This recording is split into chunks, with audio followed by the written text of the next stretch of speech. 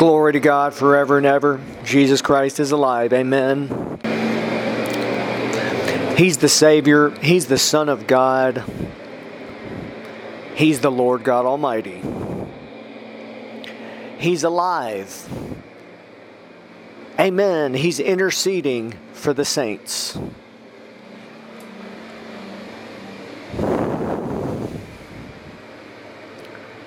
Lord, we welcome you to this time. Thank you for everything. Thank you for giving us eternal life. Thank you for coming to the earth as a man, dying for us, for the world. I believe with those listening that you'll reveal your glory to them, and I prophesy that someone listening will, in the next 24 hours, will experience your presence and glory.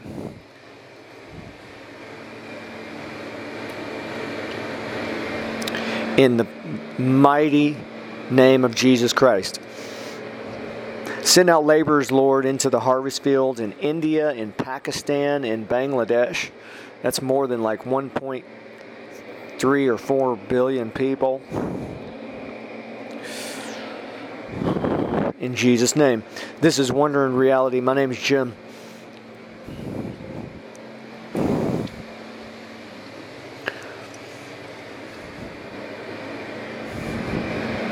This series is about the presence of Jesus and about heaven and hell. I want to say something that it's really beyond human words. I just want to preface it by saying that what I'm about to say for all eternity will be beyond human words. So there's really no way that I can put it into words. I will try very briefly to do that, to present something that I mentioned in a previous message.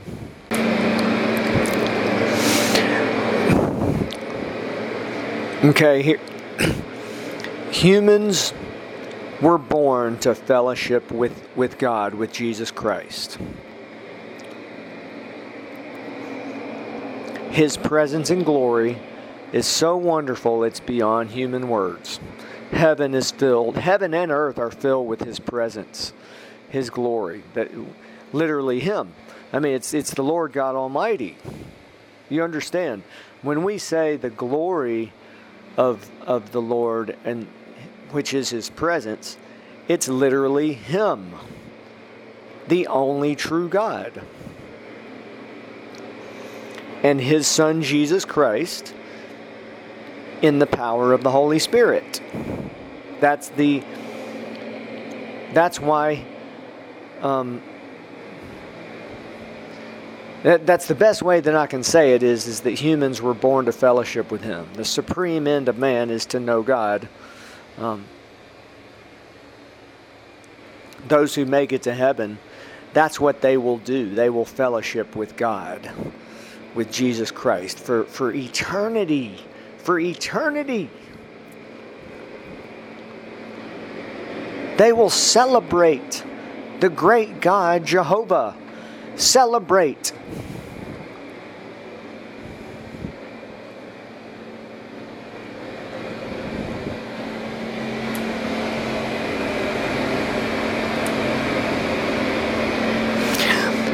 But the way that someone receives that truth and everything that God offers, including the 4 phases of knowing Him and the mysteries of the kingdom, the way that they receive it is when they go directly to Him. And this is a wonderful revelation and mystery of the kingdom, because God's made Himself fully available to every person. He's justified Himself to the world in more ways than we can comprehend. And I just want to give a few examples which are just glorious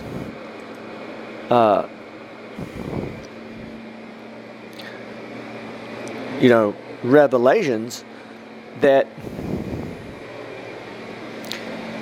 So he's fully available now. He's given the Holy Spirit. He sent the Holy Spirit to the earth. He's everywhere on the earth. He's fully available. In the same way, he gave his Son, Jesus Christ, to mankind, sent him to the earth as a man. He lived just like us. He died. Even more than that, he died for the world.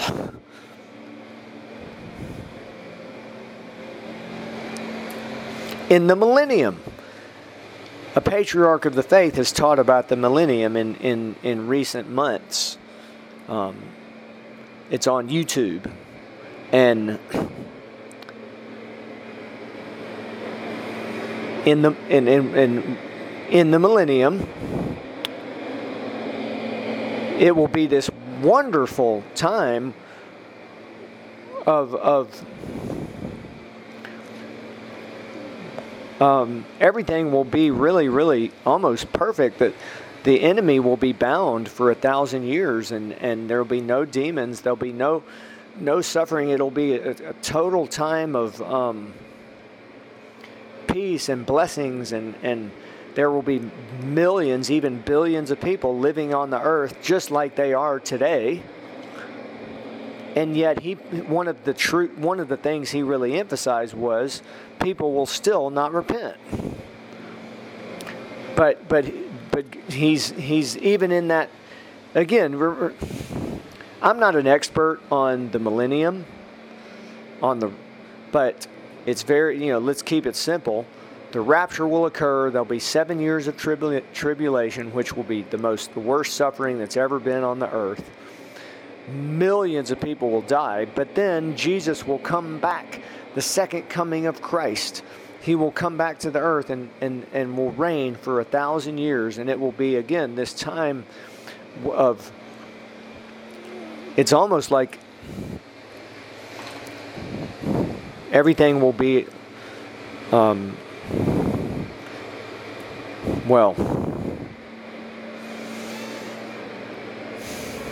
even the animals, it's in the book of Isaiah, even the animals will live at peace with human beings. Like that's how there'll be no suffering. Everything will be great and wonderful and no suffering, and yet people still will not repent. But my point is, God will be fully available to them. You understand, right now in the world there's almost 8 billion people. God's fully available. And yet most people, we can just look at the stats. There's 2.3 billion Christians and Catholics. That means that there's 5.7 billion people on the earth today that are not Christians or Catholics.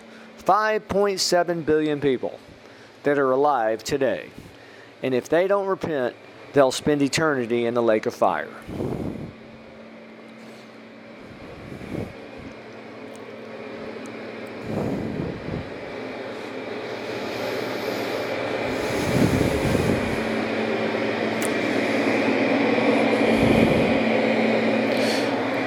There's many other examples we could give. When Jesus was a man on the earth, he had multitudes of people followed him, and he had many, several hundred or more disciples, but the general public did not believe that he was actually the Christ, the Messiah. That's what the disciples told him when he asked them, "Who do people say I am?" And then, of course, we know that the public decided to have him crucified. That even though he was doing these wonderful things and healings and miracles and the power of God and these wonderful things, and just people the general public rejected him. Do you see a pattern here? It's the same thing. And then let's skip to modern times. Okay, in modern times, right now we're in the end times. Okay, this is the great harvest, the end of the age. Reinhard Bonnke preached to to tens of millions of people, as many as 79 million people saved in his ministry. T.L. Osborne, Oral Roberts, Billy Graham, Kenneth Hagin, these patriarchs of the faith, their ministries touched tens of millions of lives, hundreds of millions, and many other people that we don't know of who, the gospel has gone out to the world, and yet only 30% of people are in that category of Christian Catholic. And now also, here's an example. I want to finish with this. I refer often to the book A Divine Revelation of Hell by Mary Baxter. Mary Baxter is a prophetess and Jesus Christ, God the Father, Son, and Holy Spirit have given her many, many revelations. Jesus took her to hell and also to heaven. And in her book, I want to hone in on one thing.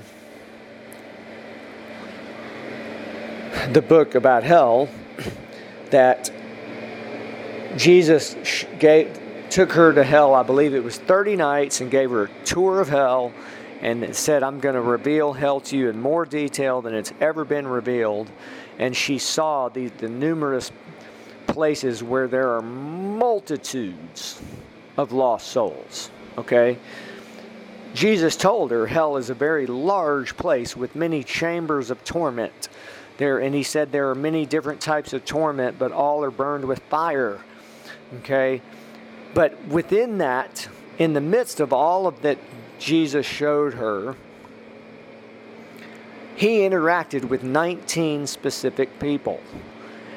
And I'm estimating that it's about 10 or 12 of those that he spoke to more in depth than others. He spoke to them and he talked to them and he explained to them why they were in hell. Okay, this was obviously so that Mary Baxter would hear this and record it, so that it's in the book and that the public now, it's revealed, why they are in hell. And every one of them, I can safely say that God gave them many chances to repent. Numerous chances to repent. No matter who they were or what century they lived in. Some were from modern times. Others had been there for hundreds of years. One person specifically had been there for centuries because she was there before Jesus became a man on the earth. And God gave all these people many chances to repent. Jesus was weeping with numerous times he was weeping as they walked through hell and as he spoke to these people. And he just said that some of the phrases were, I gave you, I wanted you to repent. I sent my people to you to tell you to repent. Just time and time again, I gave this person time to repent, and they didn't repent. And the people, many of them, if not most of them, begged Jesus. They begged and just said, I know, I didn't, but please, I will repent now. I will do the right thing. I will tell about sin and hell, and I will, and Jesus said, judgment has been set. But you understand. Now here's another example. Some people say, well, we have to go with only what's in the Bible. Okay, well, let's do that. When God revealed himself to Moses, he said, the Lord God, merciful. He's merciful. And then Jesus Christ is the fulfillment of that. Jesus Christ, the Savior. He was, to anyone who came to him, when he was a man on the earth, anyone who came to him in humility and who had a repentant heart, he was merciful and accepted them and forgave them. Amen. That he was a friend of tax collectors and prostitutes. Tax collectors were robbers. I think it was the Pharisees who even criticized and said, look, your teacher spends time with these, tax collectors and prostitutes. He forgave the woman who was caught in adultery. Jesus is merciful. Jesus is God. So you see a pattern. That's all I want to say. There's this pattern, this wonderful pattern that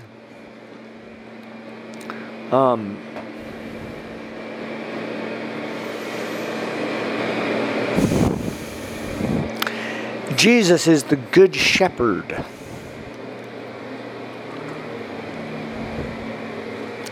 He's the bread of life. He's the resurrection and the life. He's the light of the world. He's the, it's just such a wonderful revelation that now we know exactly what God is like. And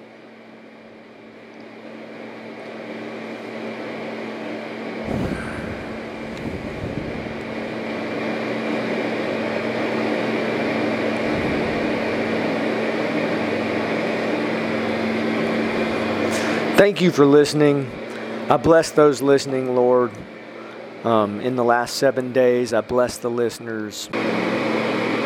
I bless the listeners, in the last 7 days in the U.S., Canada, in Ireland, Germany, France, in Australia, Singapore, Indonesia, Russia, South Africa. Send out laborers, Lord.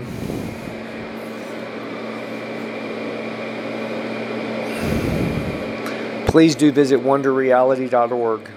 Thank you for listening and blessings.